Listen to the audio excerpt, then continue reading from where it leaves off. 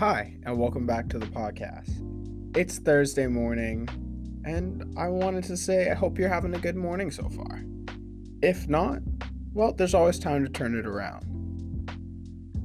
Actually, the way that I turn around my day, or even just a moment, is by meditating. So, this episode, I want to talk about meditation. When you type it in on Google, there are medical articles, blog posts, links to apps, so many different things. All of them say how meditation can change the brain by preserving it, decreasing default network activity. But what is the default network? In simple terms, the default network is when the mind drifts or we daydream. People who daydream a lot are supposedly less happy, so decreasing this is a leap forward in the right direction.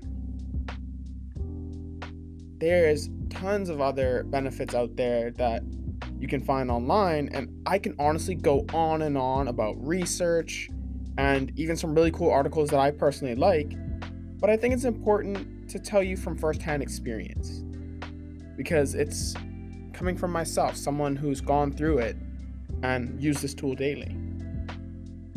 I love meditation so much that, yes, I do it every day, sometimes even twice a day.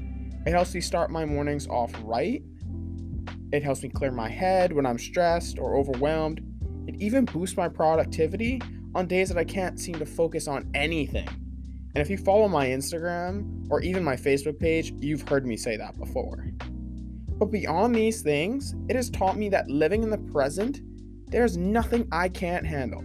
Because in the present moment, I can do one task at a time rather than fill my head with a million different ones or listen to my mind trying to push me into the past or future.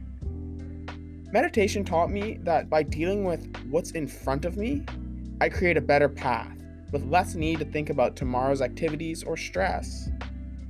I mean, isn't that great? Wouldn't you enjoy being able just to do one thing at a time and have a clear mind instead of jumping from social media to listening to what your friends might have said on Snapchat or all these different things that we have going on? Therefore, I don't just think this is a powerful tool that everyone should try.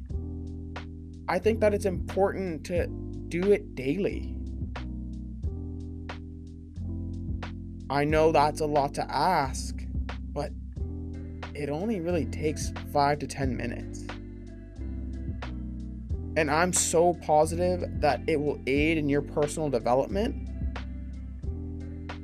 that I say give it a chance and then come back to me with any bad feedback that you have, because I'm positive there won't be any.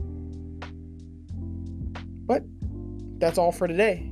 I hope you enjoy your Thursday and see you tomorrow.